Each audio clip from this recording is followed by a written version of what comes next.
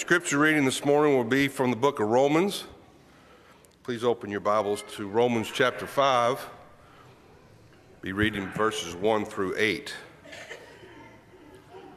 Therefore, since we have been justified through faith, we have peace with God through our Lord Jesus Christ, through whom we have gained access by faith into this grace in which we now stand. And we rejoice in the hope of the glory of God. Not only so, but we also rejoice in our sufferings, because we know that suffering produces perseverance. Perseverance, character, hope. And hope does not disappoint us because God has poured out his love into our hearts by the Holy Spirit, whom he has given us. You see, at just the right time, when we were still powerless, God died for the ungodly. Very rarely will anyone die for a righteous man. Though for a good man, someone might possibly dare to die. But God demonstrates his own love for us in this: while we were still sinners, Christ died for us. Amen. God bless the reading of his word. Well, good morning, everyone. Yeah, it's so good to be back in Mesa. Good to see all of you. It's an interesting time to be traveling and interacting with people. It appears COVID wants to just keep lingering a little while longer, but I hope you all are well, and I hope you stay well. And for those in our church family and blood family that may be struggling with this virus still, we'll be praying for them. I'm sure we have a few folks joining us online this morning, and so we're grateful that you are tuning in to our worship assembly and worshiping with us today from your home. Well, Happy New Year! 2022. Man, I am really getting old. I can't believe it. 2022. Did everybody have a good Christmas? Good New Year? Wonderful. I had a really great Christmas. Let me show you my most two precious gifts from Christmas. And these are our grandchildren. They came to us last year. So this is Evie and Caden. And I'm so sorry that I have the most beautiful grandchildren in the world, but the rest of y'all will just have to get over that, I guess. But they are just the light of our lives right now. We're having so much fun, and Evie's taking her first steps, and it's just so awesome to be able to see that. You know, and you have your children, and boy, it's great. God gives us kids when we're young, when we've got energy, to chase after them. And I don't know, though, as you get older, there just seems to be, maybe it's the experience of life that gives you a little bit more depth from which to draw and a little more appreciation from which to draw. So we're so blessed to be able to be a part of their lives and them part of ours. So we're in a wonderful phase in our search process. If you remember, kind of going back to the beginning, there's 4 primary phases, and you see those on screen. And we are soon to be into phase 4, possibly, hopefully, prayerfully, and that's the invitation phase. There are 4 candidates at this point that the search team is having conversations with and dialogue with, and scheduling some full committee interviews with at least 3 of those 4, and possibly 4 out of 4. We'll know that in the next week or so. And so we're hopeful and prayerful that sometime in the next little bit that the search team will have a recommendation to make to your shepherds regarding your finalist. And then you as a congregation ultimately will have an opportunity to meet and be involved in communal discernment if this indeed is the individual, the family God is calling to be your next preaching minister. We'll tell you a lot more about that over the next couple of weeks. But it's a very, very exciting time, If for some reason, these finalists, if for some reason it's just not the right match, don't lose hope. God is in control, and he will get you where he wants you to be, when he wants you to be there, and he gets all the glory and he gets all the honor. As a reminder, notice what underlies the entire process, and it is prayer. And I hope that you are not growing weary in well-doing. Continue to stay in prayer to the Lord. Continue to write notes in the prayer journal that's available to you, and just continue lifting up this entire process in prayer. Well, I'm starting a new series with you today, and I'm very excited about this. It's called Discipleship 101. And I want us to just take 4 weeks to work through this first iteration, one of the foundational components of your new mission statement. A church that we believe is called to grow in Christ and to serve and love and to equip for life. And we're going to talk for these first few weeks about that first piece of your mission puzzle, which is to grow in Christ. And so I want to spend a little bit of time talking about discipleship. So today I want to preach really a theological foundation for discipleship, what it means to be a disciple of Christ, where we draw our power, and then over the next 2 to 3 weeks, we will really talk more about the nuts and bolts of discipleship, just some very practical application pieces, and so I'll look forward to being in the text with you over these next few weeks. So I preached this lesson, at least a modified version of it, about a year and a half ago at the A&M Church when we were really moving into a deeper dive related to discipleship. And that was birthed through one conversation. So never underestimate the power of one conversation.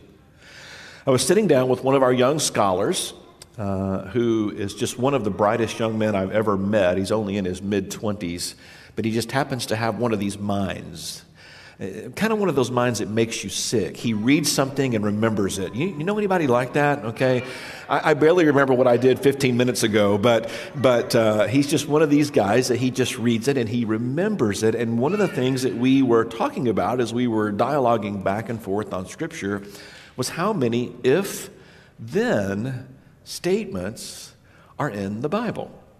How many if-then statements. And it kind of blew my mind. I really never thought about it. And then as I did a deeper dive, I was like, oh my goodness, there's even more when you think about how that relates to discipleship. If this is true, then this must be the outcome or the action that results from that truth. Now we see this all throughout Scripture. So notice, for example, in 2 Chronicles chapter 4 and verse 14, if my people who are called by my name will humble themselves and pray and seek my face and turn from their wicked ways, then I will hear from heaven and I will forgive their sin and I will heal their land. Genesis 11, chapter 6, this is the Tower of Babel narrative.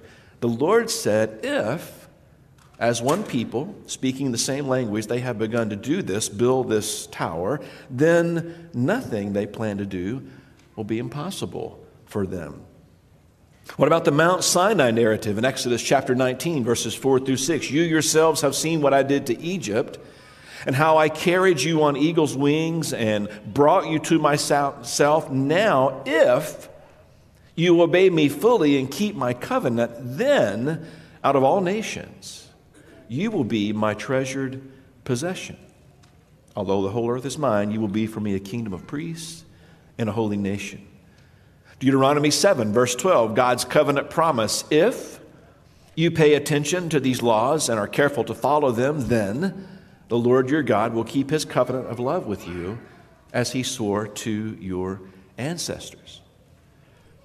Now, the heart of this covenant that we see in Old Testament, or these situations where an if-then clause appears, we also see it in the New Testament.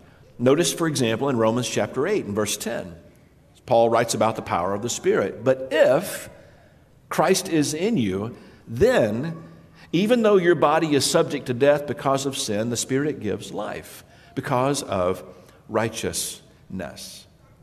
Now, there's a bit of a grammar challenge here. If we have any English teachers in the room, you're probably about to burst out and hold on a second, because most English teachers don't like if, then in the same sentence. Now, even in Scripture, we will see sometimes if, or possibly the word then, maybe it's omitted.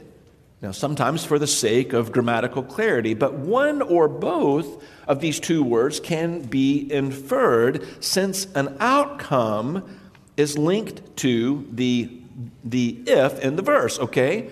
So, for instance, think about the tactics that Satan used from day one. Let's go all the way back to the creation account. You will not certainly die, the serpent said to the woman, for God knows that when, and we could just bracket there, if you eat from the tree of the knowledge of good and evil, your eyes will be open, and, we can again infer here, then you will be like God, knowing good and evil. Notice that those tactics haven't changed at all from the very beginning. Same thing happens when Satan is dialoguing with Jesus in Matthew chapter 4. After fasting 40 days and 40 nights, he was hungry. The tempter came to him and said, if you are the Son of God, again, bracketing, then tell these stones to become bread. John chapter 8, Jesus is talking about the fruit of discipleship. He says, to the Jews who have believed him, Jesus said, if you hold to my teaching. And again, we can infer, well, then you are really my disciples. John 13, a new command I give you, love one another. As I have loved you, so you must love one another. By this, then, everyone will know that you are my disciples, if you love one another. So here's the reality. There are dozens of if-then correlations in Scripture. But if you think about it, much of our lives revolve around if-then statements. And we start processing a lot of these statements when we're little bitty children. Now here's some of the if-then propositions that we used to hear from our parents. If you don't stop making that face, then it will freeze and be like that forever. Okay? Anybody ever hear that one from your mom or dad or grandparents? If you swallow watermelon seeds, then watermelons will grow in your stomach. Okay, that is not true. Okay? Just dispelling that myth. That is not true. If you swallow gum, then it takes 7 years to digest. Also not true.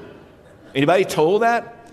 Anybody fretting with great anxiety for at least 7 years when you swallowed a piece of gum? Okay, you can let that go. It's like 2 or 3 days and you're good, okay? If you swim too soon after eating, then you will drown. Also not true. Not true, especially if you're eating watermelon underwater, as you can see by the young man in the picture there. You can go ahead and jump right in. It's going to be fine. You're going to live. Sometimes, though, parents didn't have to go the if-then route. Sometimes we inferred a then, even if there was not an overt if. I'll give you an example. Mom was reading the story of Adam and Eve with her son at bedtime. Came across the part in the story where God took one of Adam's ribs and from it formed a wife from Adam. So a few days later, Mom hears this groaning sound coming from another room, and she walks in to see her son lying on his back, and he's holding his side, and he said, honey, what's wrong? And he said, I think I'm getting a wife. Okay, so anyway, there you go. Sometimes we infer. Sometimes we infer. In the world of mathematics, any math people in the room? Any math people in the room? Okay, some of you are holding up your hand. Some of you are not holding up your hand because you're thinking I'm going to ask you to actually say something about if-then statements. So in geometry, if-then statements help us with deductive reasoning. The if part of the statement is called the hypothesis, and the then part is called the conclusion. Does this sound familiar, math people? Okay. Hypotheses followed by a conclusion is called an if-then statement or a conditional statement. What about computer programming? Any computer programmers in the room? Yeah, got a handful of those. An if-then statement is a conditional statement, right? So if proved true, then a function or a display of information takes place. So all of that to say, our world is filled, our daily lives, they're filled with one after another if-then statement. Not all of us are math people. Not all of us are computer programming people. There is one universal truth that all of us know that, though, when we think about if-then statements, and that is, if it is on the internet, then it must be true. Albert Einstein, who invented the light bulb, 1996 to present. So, some of y'all about 2 o'clock this afternoon are going to be, I see what you did right there. I see what you did right there. Okay, seriously. If-then statements permeate almost every aspect of our lives. If this happens, then. If that happens, then. If you say, if the money doesn't come in, if the rent goes up, if she breaks up with me, the list goes on and on and on and on.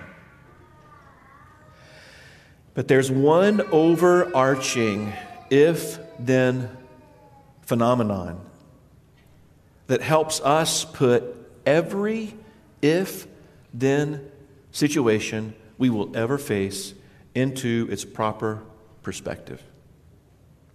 Are you ready for it? If Jesus Christ rose from the dead, then that changes everything. I love this quote by Timothy Keller. If Jesus rose from the dead, then you have to accept all that he said. If he didn't rise from the dead, then why worry about any of what he said? The issue on which everything hangs is not whether or not you like his teaching, but whether or not he rose from the dead. I think the impact of the most powerful if-then statement ever made is explained by the Apostle Paul in Romans 6. Paul walks us here through the foundational building blocks of discipleship. So let's read through verses 1 through 14 today. And I'm going to invite you to write these words deeply on your hearts. Romans chapter 6, beginning at verse 1. What shall we say then? Shall we go on sinning so that grace may increase? By no means. We are those who have died to sin. How can we live in it any longer? Now let's just pause right there for a second. Shall we go on sinning? I don't think Paul is exclusively here talking about behavior. I think he's asking a question similar to a question that a loving father might ask a son who's left home and is wasting his life. Kind of are you going to stay in that mess? Are you going to take up permanent residence in distant country? Or, and this is a big or, are you coming home? So I have one very simple question I just want to process right now. Is your life a mess? If the answer to that question is yes, my life is a mess. If the answer is yes, then it's not going to get any better by sinning more. Paul continues by asking, don't you know there's a better place? Don't you know there's a better purpose? He puts it this way. Or don't you know that all of us who were baptized into Christ Jesus were baptized into his death? We were therefore buried with him through baptism into death, in order that, just as Christ was raised from the dead through the glory of the Father, we too may live a new life. I quoted Timothy Keller earlier. I want to quote N.T. Wright now. I love what he observes on this passage. He says, Paul's strong argument, it's not simply that there are two ways to live and that one must choose between them. It is that the baptized, and that would be disciples of Jesus, the baptized have changed their ground and must learn to behave according to the territory they now find themselves in, like someone moving to a new country and having to learn the appropriate language. I think that's why later in the chapter, Paul uses Exodus parallels to warn against attitudes and behaviors that would be like Israel going back to Egypt and becoming slaves all over again. You see, when we say goodbye to our former way of life, and when we commit ourselves to Jesus, and when we die to self, our baptism proclaims to the world, I am His and He is mine. And I have a new life. In the same way that Israel went through water, and they were no longer slaves to sin, so have I been released from my chains through baptism. And I have a new address. I live in a different place. A newer praise song that's encouraging Christians worldwide to own their new identity, to own their new address, goes like this, and I love these words. You unravel me with a melody, you surround me with a song of deliverance from my enemies till all my fears are gone. If you know this part, sing it with me. I'm no longer a slave to fear. I am a child of God. I'm no longer a slave to fear. I am a child of God. So why be baptized? Why be baptized? Because we believe what Jesus said is truth. And not only what He said, but what He did. The dead body of Jesus went into a tomb, and His raised body came out of that same tomb. And if He lives, then that changes everything. Paul puts it this way, for if we have been united with Him in a death like His, and we can infer the then here, then we will certainly also be united with Him in a resurrection like His. And I want to encourage you, don't race past that verse. Just dwell in it. Soak it in. Do you have troubles and worries in this life? All of us do, right?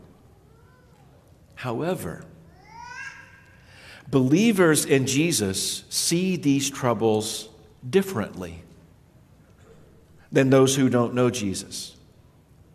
We see trouble through the lens of hope. We know that trouble is not the end. Rather, trouble is a means to a God-honoring end. A little less than a year ago, I sat in a living room of a couple at our church. The husband's body was riddled with cancer. And some of the last words he spoke to me on this earth were these. He said, "It's all in God's hands." He wasn't just talking about the cancer. He was talking about everything. It's all in God's hands.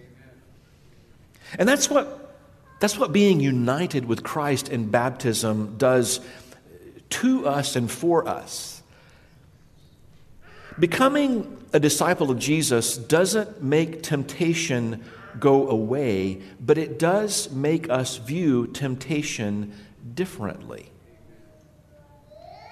It doesn't take all the pain away, but it opens our eyes to the presence of God in the pain and how we bear it to His honor and to His glory. And the list goes on and on and on.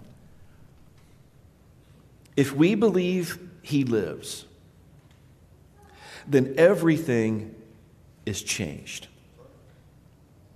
Paul explores this a little bit more, just in case his readers aren't getting it. He wants to circle back around one more time. And he says in verses 6 and 7, "For we know that our old self was crucified with Him so that the body ruled by sin might be done away with, that we should no longer be slaves to sin, because anyone who has died has been set free from sin." I've said it several times, but can I say it again? If Jesus lives, then that changes everything. Paul has another if-then statement for his readers in this passage. Verse 8, "Now if we died with Christ, then we believe that we will also live with Him." Now there's two messages, two meanings at work here, I think. Meaning one, we will live with Him in this life. And we will partner with Him in His mission, the ultimate mission of God, to restore God's original and intended creation. Go back to your archives to the very first sermon that I preached here back in June of last year to learn more about that. But there's a second meaning, and that is that we will also live with Him eternally. One day, this body is going to be returned to the earth, but that's not the end. We will live with Him. Here's how it works, Paul writes, beginning in verse 9, "For we know that since Christ was raised from the dead, He cannot die again. Death no longer has mastery over Him. The death He died to sin once for all, but the life He lives to God. In the same way, count yourselves dead to sin, but alive to God in Christ Jesus." If you believe it, if you embrace this truth with all your heart, if you embrace this truth with all your heart, then do not let sin reign in your mortal body, so that you obey its evil desires. Do not offer any part of yourself to sin as an instrument of wickedness, but rather offer yourselves to God as those who have been brought from death to life, and offer every part of yourself to Him as an instrument of righteousness. For sin shall no longer be your master, because you are not under the law, but under grace. Earlier I read this quote from Tim Keller. I think it's worth repeating. If Jesus rose from the dead, then you have to accept all that He said. If He didn't rise from the dead, then why worry about any of what He said? The issue on which everything hangs is not whether or not you like His teaching, but whether or not He rose from the dead. Next week, we're going to be in John 8. If Jesus sets us free, and that's when we begin talking about the fruit of discipleship. I just want to leave you with a question today. And here it is. Do you believe Jesus rose from the dead? Do you believe He rose from the dead? If you say yes, then, if you haven't already, would you join Him in that resurrection power by being baptized? The water's ready. A couple of the elders in just a few moments will be right down here in the front. We're going to sing a song together. You can just take a few steps and say to one of these brothers, "I believe. I believe that Jesus rose from the dead. I believe he is my Lord. I believe he is my Savior, and I want to be baptized to have my sins washed away. Please don't delay as we share this song together in honor of the one who gave his life for us.